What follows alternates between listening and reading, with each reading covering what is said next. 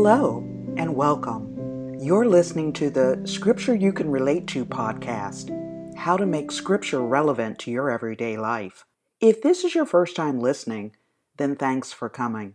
The Scripture You Can Relate To podcast is produced every Friday by Pastor Ricky Shear. For your convenience, you can download the show notes at www.scriptureyoucanrelateto.com. Come back often, and please add this podcast to your iTunes playlist. Now, let's get on to this week's episode.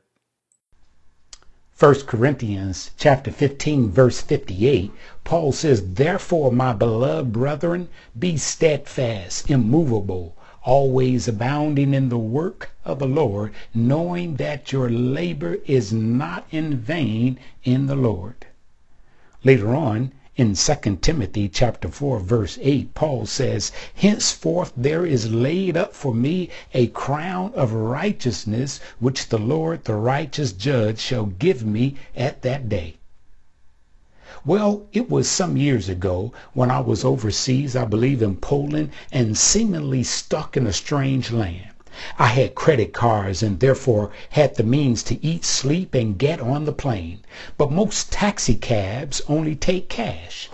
And towards the end of my trip, I had only saved enough cash to take a taxi to the airport. It was a combination of US dollars and foreign currency. Well, a few things came up that caused me to panic. First, the exchange rate for my currency had changed while I was in that country. Then my boss called and said, "Hey, on your way home, take a layover in France to attend a meeting for me." Thus, I would need to catch another taxi from that airport to the meeting. I began to panic, thinking I didn't have the means to eventually get home, all because of different exchange rates of multiple countries.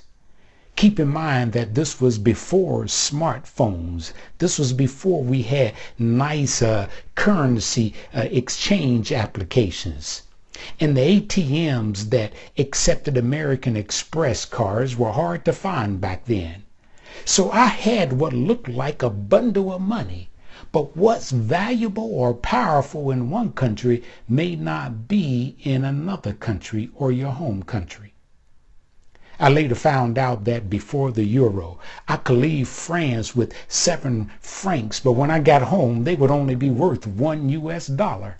I could leave Mexico with 15 pesos, but when I get to America, I'll only have $1. I could leave Russia with 30 rubles, but when I reach America, I would only have $1. I may leave Korea with 150 won, but only have $1 when I get to the United States. I could leave Tanzania with 1,200 shillings, but would only have $1 when my foot touches my home country. And even when I visited my daughter in Jakarta, Indonesia, I was headed for the airport. She says, "Daddy, are you good with cash?" I says, "Yes, sweetie," and showed her a stack of rubles I had.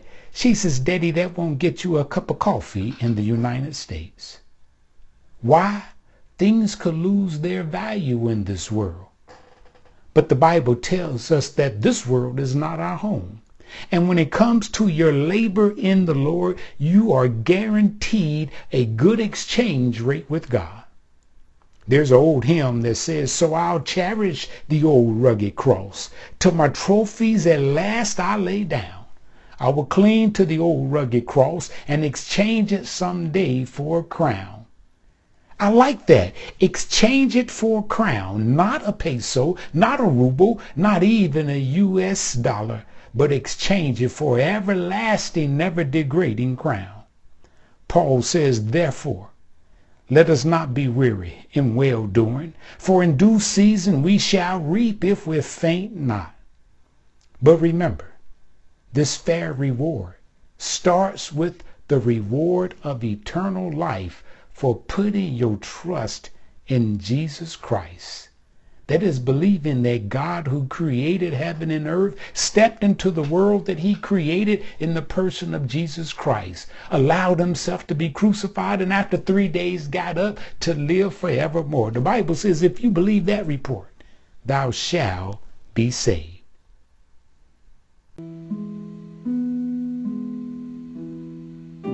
Well, that concludes this podcast. Our hope and prayer is that this podcast has been helpful to you and you will continue to reflect on it and begin to apply it to your life.